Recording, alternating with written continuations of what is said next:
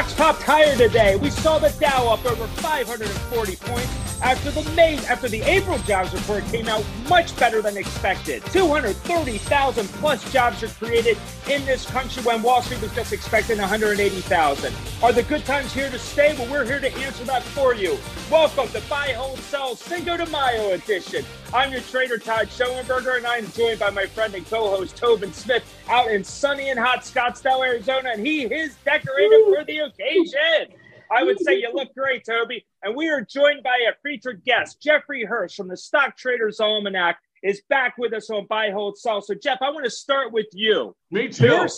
Your seasonal sell signal came out on the day that we saw the markets pop higher. What gives? I mean, were you a little late or a little early on this? I think we were on time. It actually triggered on April 25th. So for us, we were in October. Our Dow position up 10.8, S&P position up 8.2.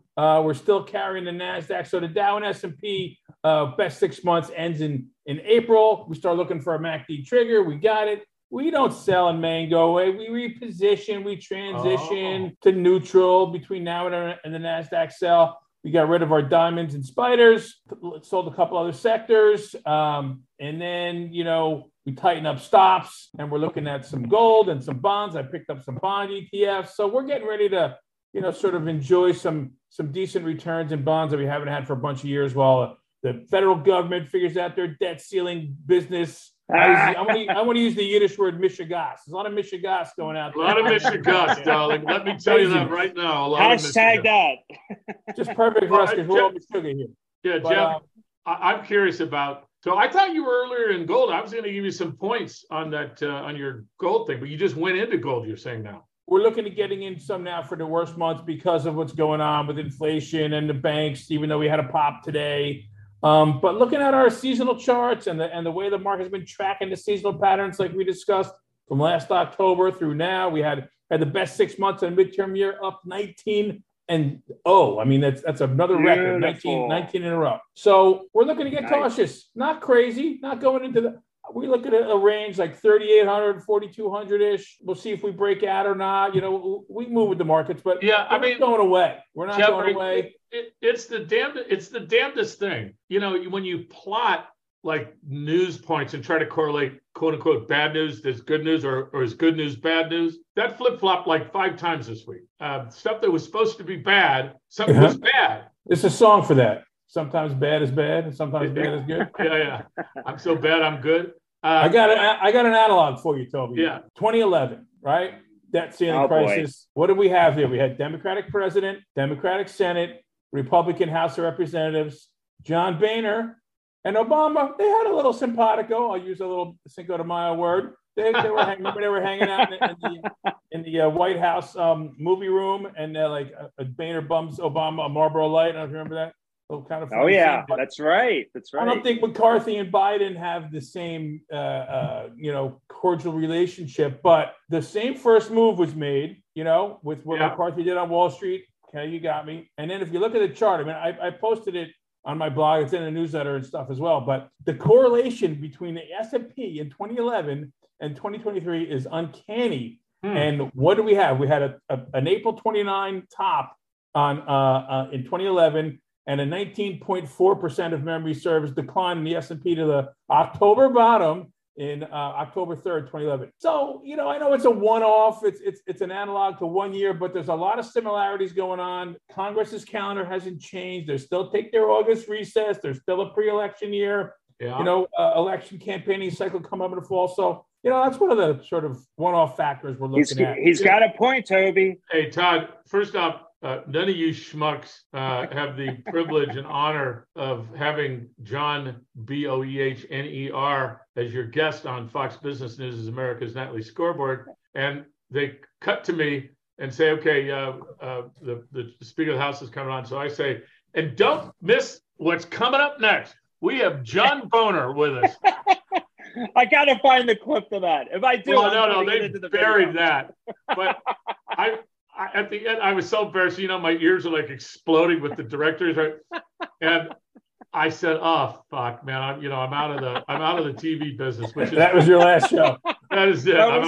He jumped the shark. I'm flying home, And unlike the, I don't know, 4 kilowatt Wi-Fi they had at the time, and I'm trying to look up on YouTube, has anybody else said it? There's like 500 of them, of newscasters saying John Boner. Because if you haven't seen his name spelled, your brain just says, how can that be Boehner? Anyway.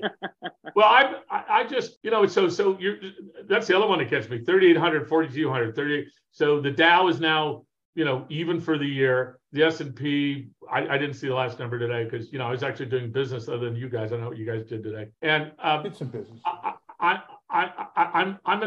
Everything is bizarre. Gold, that makes sense. Banking crisis, okay, that makes sense. Oil prices are pricing in global recession. And I guess because we got the jobs number that said, well, the U.S., it's a tale of two cities. Great, we had new jobs, but it's service jobs that are keeping inflation, service wages keeping inflation high. Leisure and hospitality's hot. Leisure and hospitality, et cetera. So I don't know if the algorithms are just running the show and that just a positive number, here's the algo thing. went bye. Unemployment is at 3.4%. You can't have a recession when unemployment is 3.4%. Yeah, but you also can't knock out 4%, 5% inflation either. Right. The trajectory of the inflation, though, right now. The trajectory of inflation is sort of like me after watching Yellowstone. I sort of lose my interest, right? So look at the PPI. Yeah, it's going practically negative. Right. CPI, the old school one, negative. Even the PCE is all heading south. On the year over year, percent change. It's been a rolling recession, a rolling bear market. We had a couple of negative quarters of GDP last year. Everyone's expecting it to be this huge sign. Okay, we've had our cataclysmic, bear market bottom. Well, we may have had some of that in October. I contend we do, but it doesn't have to all fit in. I mean, the thing that we noticed looking back at the Fed minutes from the 80s when we were doing a little research in there. Well, were you in diapers? But I mean, come on. It's on the internet. I wasn't in diapers. I was in middle school. I was born in 66, man. Oh, okay. But I know I look young. But you're on freaking Zoom. You got the thing that makes you look younger, for Christ's sakes.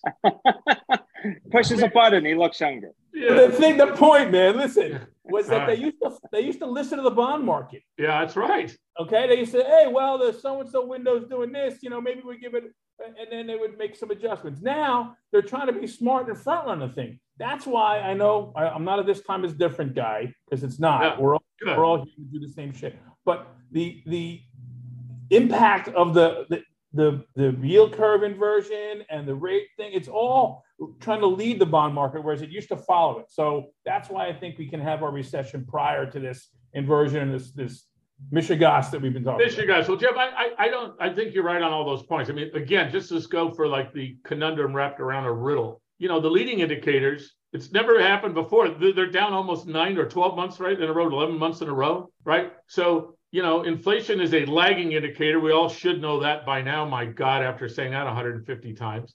Not transitory, lagging. Yeah, they're lagging. So, the argument was that the Fed was following all this lagging shizzle. I just like to use that word, me and Snoop are close. And now all of a sudden, the Fed is looking forward. And now they're using their models to say, well, we're committed to 2%. We're not going to move the goalpost to 3% because we know the bond market. Never going to happen. Yeah, it would never happen. Yeah. The market today, the only thing I can surmise was that for some people, it took the recession off the table, because if we had another down, employment and another so forth, right, the trajectory would all say, okay. But to me, I'm sorry, it's the freaking algorithms that said if we get a positive number, then that's an anti-recession gravity, right? And so we're going to buy, we're certainly going to cover. I mean, could you believe the moves in the banks? As I say, I actually did pretty well in the Zion Bank one, but the regionals did great today. The Spider Regional Bank ETF was up 6%. You had companies like PacWest up 80%, Western Alliance up over 40%, just on the day trading. That's amazing. Right, but think about it, Todd. But hold on. I mean, the other day I asked you, so would you be a buyer of regional banks? And you even said, no, I'd stay away. I have to agree with you there. What do you think, Jeff? That I would stay away. I mean, if you could have sold into that strength today, if you were still holding and get out. But would you be a buyer at this time? No, I mean, I'm not day trading these things. If you're going to do that, have at it. That's a day trading. Use your strategy. That's great. Not only am I not a buyer of the regional banks, we're not a buyer of a whole lot of things right now. I mean, I listen to my almanac. In addition to the seasonal trades, the seasonal patterns that I mentioned, we've got a lot of headwinds, obstacles, things in the way, and we are going to do our neutral stance and getting rid of some things, tightening up stops, looking for some defensive plays in healthcare and biotech, sectors that do well in the worst 6 months. Gold, which is not great in the worst 6 months, but because of what's going on here with the rates, inflation, and the confusion of the debt ceiling, we're taking, and we're also just not, there's plenty of money to be made just sitting in bonds right now. You're looking at like 4.5%, 5% in most of the short-term bonds. Yeah. You just sit there and think for a while. Yeah, we're about 70% in the essentially the 4.5% mutual funds or ETFs. Me too. What's intriguing to me is that we did a pretty involved analysis, and some other people have as well, on this idea, like, let's just forget for a second that a bank in the United States, the only place in the world, doesn't have to mark their assets to market. In other words, it doesn't have to say every quarter, here's what they're actually worth if we sold them tomorrow. We're the only country that does that, right? Then, if you take that metric, you just go past, there's about 2,200 banks that are essentially bankrupt because they have less assets than they have actual, the money they owe via deposits. Then the second thing it just blows me away is that the Fed came in before all this stuff and said, hey, everything's fine. Price Waterhouse came in and said everything's fine. And now they're starting to come back and say, hey, wait a minute, we're looking at that. What the hell were we thinking? Do you see Steve Leisman's question during the you mean your identical twin brother? He plays a mean guitar too. He does. Yeah, he does. He was kind of shoved off with he was asked about, like, you guys what happened to the regulating? You guys saw something going on and you didn't know anything about it. And it was like, well, I mean, I was kind of half listening to it in the background, but it was a pretty pointed question. Well, and I think that's the other thing that we're looking at is, I mean, you can't just have this free for all. These people are just giving themselves money and with people's deposits. It's not going to happen. Go back. They're going to get cleaned up. Jeff, when you were being born, a little bit after when you were being born, I was selling bonds. I was selling bonds to savings and loans, to banks and pension funds, et cetera. Just like the early 80s when, actually we had like a 17% 30-year security, right? Bond. And I would tell these guys, I don't know if you really ever did any math, because I'm saying to myself, the savings and loans just got deregulated in 1981. Before that time, they could only do two things. They could take a deposit and they could mark the deposit up 200 basis points, and that was a mortgage. That was it. That's all they could do. So anybody who studied finance, those are like the C- students, right? And then all of a sudden, woohoo, you can buy any freaking thing you want. You can do a credit default. And so people forget that 1,100 savings and loans went bankrupt between 1985 or 1986 and 1995. And I was working for Kidder Peabody. We were like going in and buying their shit that they, but at least at that time, you couldn't hit your button on your phone and take 100% of your deposits out. And that's what I think the Fed somehow, doesn't understand, that when Peter Thiel comes on and says, we're removing all our money out of Silicon Valley Bank on Twitter, and then $42 billion between 2:30 and 4 o'clock comes out of Silicon Valley Bank.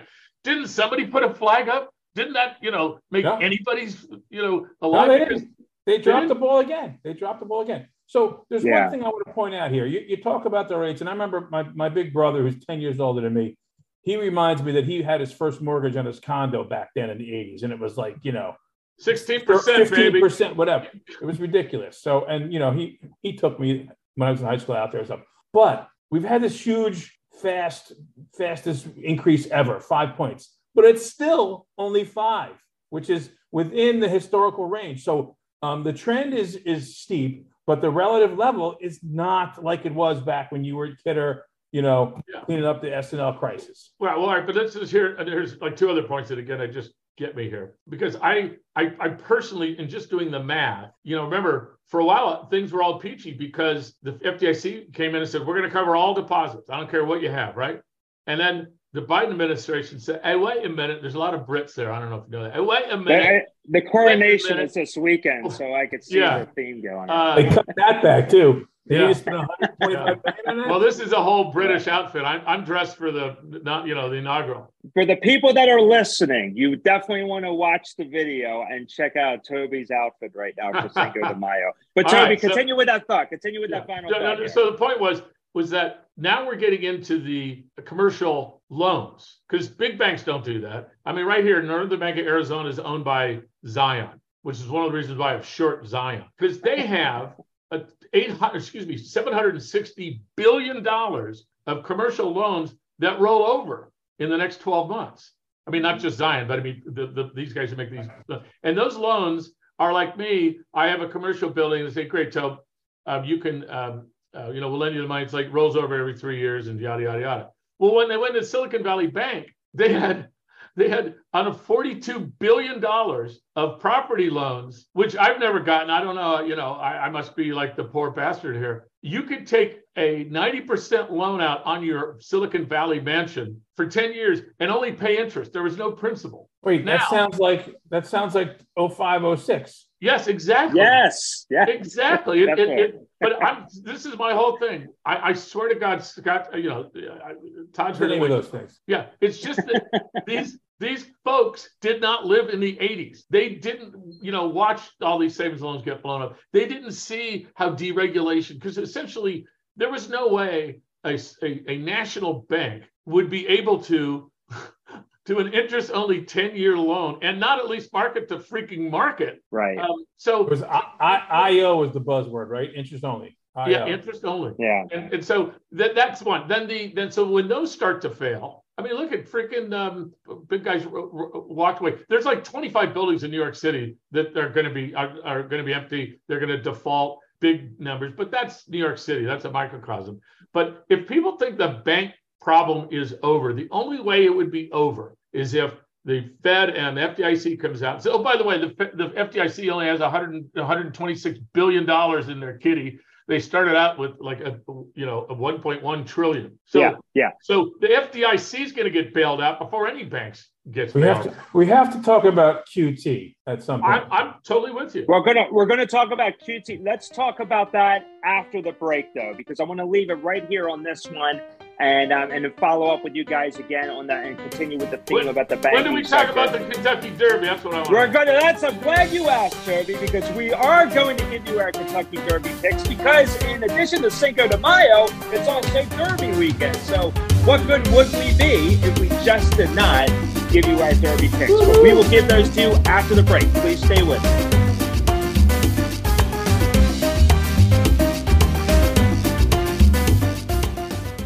Buy, hold, sell, brought to you by Crosscheck Management.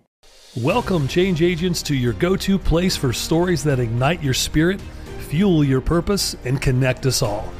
We believe in the incredible power of the human spirit, its boundless resilience, and the inspiration it brings to our lives.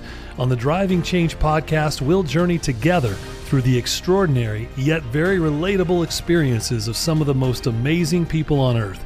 Our mission? That through these stories, we might just spark change within you and awaken a newfound motivation to harness your unique gifts to make a real difference in the world. So get ready to be inspired and join us on this incredible adventure.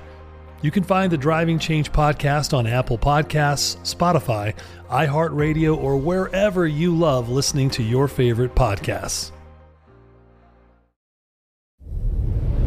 Travis Carmichael, the seemingly social financier who successfully left behind a blue-collar Baltimore upbringing by transforming himself into an elite hedge fund manager branded with a sterling reputation for creating enviable profit machines for many of the world's most powerful people. His success proved costly as he became incessantly vulnerable after a series of careless mistakes and poor decisions originated from his love affair with the brilliant and stunningly beautiful Russian operative Naomi Knight. Through a roller coaster journey of greed, mystery, sex, and murder, Travis and Naomi's metamorphosis from scorching Wall Street couple to unrecoverable bliss is forever locked for posterity as one of New York City's most interesting tales. Coming to you from former Wall Street hedge fund executive and frequent contributor on CNBC, Fox News, Bloomberg, and CNN, I, Todd Schoenberger feature a historical novel inspired by true events, including but not limited to those who possess impenetrable dreams of Manhattan wealth and the consuming lifestyle it perpetuates. Please pick up your copy of No Lie Lives Forever, available on Amazon and finer bookstores near you.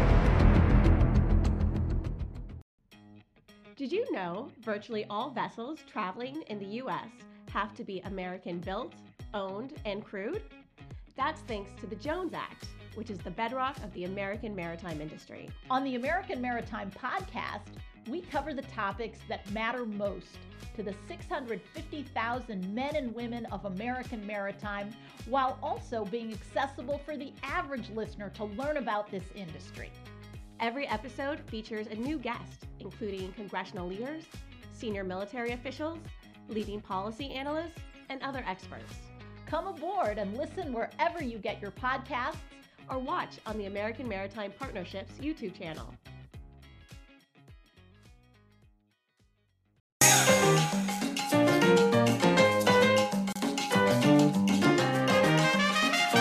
Welcome back to Buy, Hold, Sell, where the Dow is up over 540 points today after the April jobs report came out much hotter than expected. And where do we go from here? Well, still, the markets, as great as they were today, we still had a down week across the board, across all indices. But we saw companies like Apple that came out with their earnings up almost 5% today. And on those regional banks that we were just talking about, we had PacWest up over 80% today, Western Alliance up over 40%. Looks like the good times are here. We also have Jeffrey Hurst from the Stock Traders Almanac. And Jeff, I got to go back to you on this one. I mean, you have a sell signal, but what do you think? I mean, let's follow up on that Q2. What are your thoughts? Jeff, one day we're all back to even now. Well, just one day. One day. Everything's great. Good times are first here. of all, remember, we got in October. Yeah. Sold out in late April. Quit busting his balls, Todd, for crying out loud.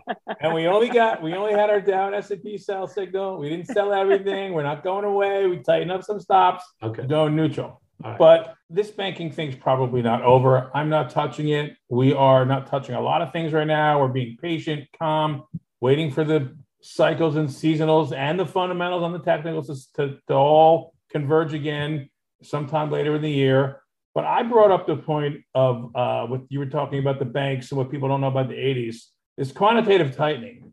We contend in my research department that it's probably ending a lot sooner than everyone would expecting, with the Fed saying there's no way that they can continue to tighten up for, maybe they'll do it for a few more months, but it's never getting back to those pre-pandemic levels in our book. Maybe down to 6 or 7 trillion, the balance sheet. Maybe not. What's it still up over 9, right? Or it's 8.2. So I mean, okay, well, literally Jeff, give another trillion off. Jeff, what's a trillion? Jeff, does the Fed hike again in June? I don't think so. I think Toby? they remember he changed the language, and when they change the language on the meeting speech, that means that they're not going to do that.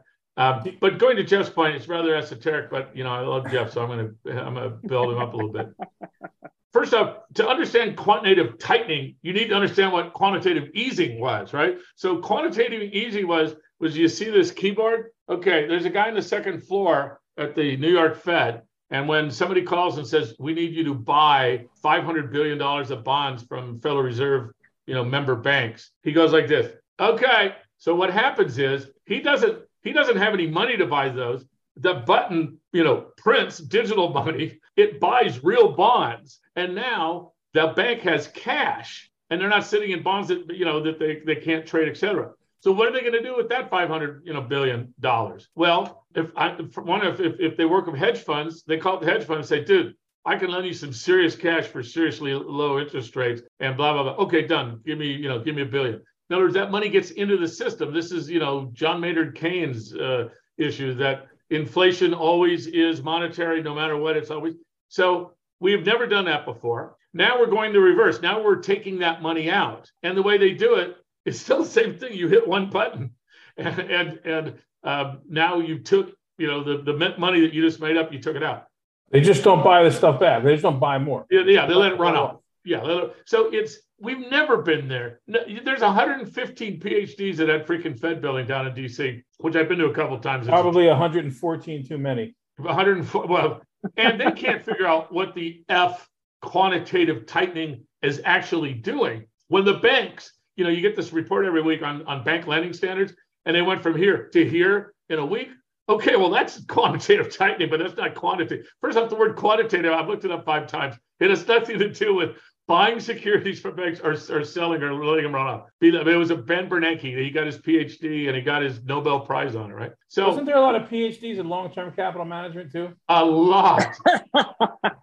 And I just started publishing John Dessauer's World Investor, and he was loaded up on Thailand and Korean stocks, which just got crushed when all of a sudden, people wanted their money back, and then, Orange County went bankrupt, and it was quite the scene. I'm just trying to say, Todd and Jeff, that I have like a stack of papers in the back here, and one is every reason why we're going into recession. The other one is the same amount of is why we're going to avoid the relation.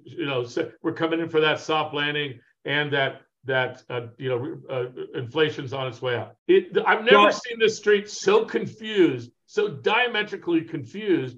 And honestly, it's because we've never been here before. There's a lot of analogs in parts of this, but on top of everything else, to have a banking crisis on top of a European war, on top of a pandemic, on top of 12 years of free money, and now it's, with that money being drained, there's no way to model this. And so therefore, I believe, like me, that money managers who have to put money out are saying, just buy the fucking mega cap stocks. I can't lose there. They buy. Did you see Facebook go up 48 or 64% after the big sell-off? I have some hedge fund friends, and they're kind of chomping at the bit that this has turned into a stock picker's market. What do you guys take on that? Well, I agree. So we run at my new RIA, we run relative strength sectors. And then I've been building micro sectors. So my favorite one obviously is AI. And my AI micro sector has outperformed the mega caps by 3-1. Now that's stock pick. And if if you're a index fund that has to own everything, you don't get anything. But yet, last year, Jeff, as you know, for once again, stock pickers completely underperformed the indexes. One of our semiconductors, we do stock picking. We use a fundamental screen in our technical analysis, the seasonal overlay. Cool. You've heard it. It works pretty well. Super microcomputer. Yeah. It's an AI stock, brother. It's an AI stock. We have it in our index. It is, but I got to tell you, we look at it, we wait for the 10Qs and 10Ks to show us revenue growth and earnings growth and acceleration of revenue and earnings growth. And that comes through without any story to it. And then the story behind it, reveals itself later. Yeah. Well, as I say, being 70% in cash, but the stuff that we're MLPs and energy. We just finally sold the energy, letting that come back. But we're up, like 38% for the year by being 70% in cash. But the stuff that went up, plus our AI stocks, and some shorts. The shorts. I used to, Jeff. I loved shorting. Then I started running other people's money, and unless I'm like here, like this morning, I had stops. I had buy stops, but you couldn't. Not to get technical, but I couldn't really use buy limits on these shorts because they'd flow right through it. So I had to use market orders. Yeah. And so I got 20% less profits on the shorts. So one of the guys day by day, Jeff. It's not like the old days where you could just be short for 6 months into 2008, 2009. The guys that I know that pick the small stocks, the microcap stocks, they're long the stocks they like, and they do a lot of tire kicking. And they're short the big caps, the overvalued big caps on the indices as their sort of hedge. I mean, this is kind of old school hedge fund style stuff where you actually are hedged. Yeah. For the black swan type event. And they're 90% long, 40% short. Yeah. I would have no hair left. I'd have your amount of hair left if I was doing that. I just can't. This is congenital. I know that. I know your dad. Probably his dad was the same way. So I'm with you. I'm white Anglo-Saxon Protestant. This hair is all mine. I didn't have to do a thing. Don't hide the hair under a sombrero today. Okay, that's all I'm going to say to you. So you got to keep that thing flowing. You look great. So listen, let's switch topics. Kentucky Derby time, guys. I know it's Cinco de Mayo. Everybody's excited about the day. And obviously with the market action, there's always time to celebrate. But let's talk about tomorrow's Kentucky Derby. We were just talking off air about our favorites, and there's so much hype about this race. It's the 149th race in Churchill Downs. What do you guys have? Toby, who's your pick to win the Kentucky Derby? Well, first off, I would like to take a moment seriously for the 4 horses that died this week at Churchill. Oh, I grew up right near Santa Anita Park There in you go. Arcadia. And Yeah. we used to Cool. go You over. saw Seabiscuit. Didn't you see Seabiscuit? Hey, don't go there. So we used to go over like 7, 8 years old, and we would like clean out the stalls, and we'd get tickets to watch the. I've followed horse racing. I have dear friends who are like executives at Santa Anita Park. So I called them and said, "Who's going to win?" And Pete Kucha, God bless him, who runs the the gambling there, because now you have gambling at Santa Anita Park too, not just horses. You can do it 24/7. He says, that I told you, Scott? Todd Forte. I have not been drinking. Forte. Put the margarita down. Yeah. The margarita down. Forte. Forte. He says that on a horse-by-horse basis, if you take all their times, particularly on this track, which is very dry and very fast, that Forte will, if Forte leads after the first furlong, then no one's going to catch him. I So, got to say real quick though, Jeff, on that one, you got Todd Pletcher, trainer from San Antonio. He only has had one Triple Crown winner though in his career, and he always has multiple horses in these races. So that's but he doesn't cheat like the other freaking trainers who've been kicked out. I don't know. There you go. Yeah, like Bob. I mean, when the horse goes. After that means they're on a little butte, okay? They're on a little butte. Oh my goodness. Okay. All right, Jeff, who do you have in the Kentucky Derby? Well, I went the old-fashioned method. I went and I looked at all the names, and I saw one that jumped out at me. 2 Phils. But then I looked into it to check my research. 2 Phil. I have a couple of friends named Phil that I talked to. They helped me out with some things. So I got 2 Phils I work with. But then 2 Phils has won a whole bunch of races recently, showed up in the top 3, been, he's like those mid-pack sort of, workhorses, if you pardon the pun. And it just seemed like a pretty decent bet. The odds were not crazy. It's not some long shot. It was like 9 or 8 to 1 or 2 or something like that. It bounced around a little bit. So 2 Phils for me. All right. 9 to 1 right now. Current odds are 9 to 1 on that. And it's horse, also actually, like a market trade. You get a Phil. You got your trade Phil. I got 2 Phils today. I like that. I like that. That's a great I'll way. Be here all week. Tip your waiters and waitresses. Okay. Who you got, Todd? Well, going with that same theory, I picked the number 1 horse in post position number 1.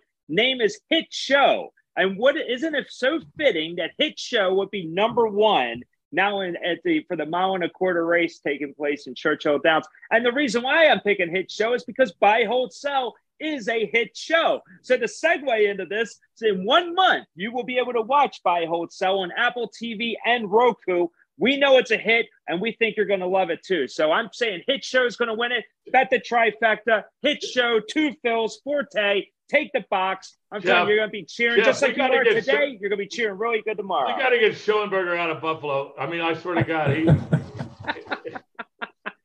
his level of... We got to get the 3 of us together somewhere. Yeah. No his level of sophistication is rolling down the drain here. Holy mackerel. Oh, my goodness. About the January indicator trifecta we already hit this year. That's right. You can parlay that right into this. I'm telling you, it's going to be lots of fun. So listen, that does it for us today for Buy, Hold, Sell. What a wonderful week. We look forward to so many great things next week. We have some big time guests, so please stick with us. And we do enjoy having you here. So on behalf of Tobin Smith and Jeffrey Hirsch of the Stock Traders Almanac, and as a side note, check out Stock Traders Almanac by Googling it and pick up your copy. Hey, wait a minute. How about TobinSmith.io at True Market Insiders? Tobin Smith.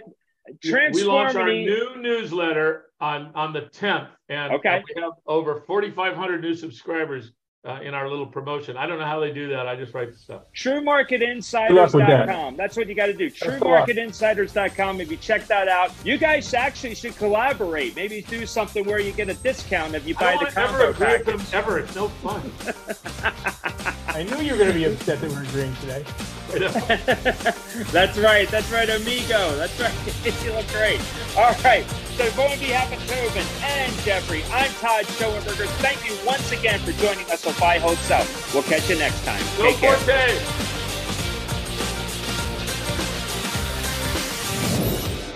Buy, Hold, Sell, brought to you by Crosscheck Management. I want you to smash that like button.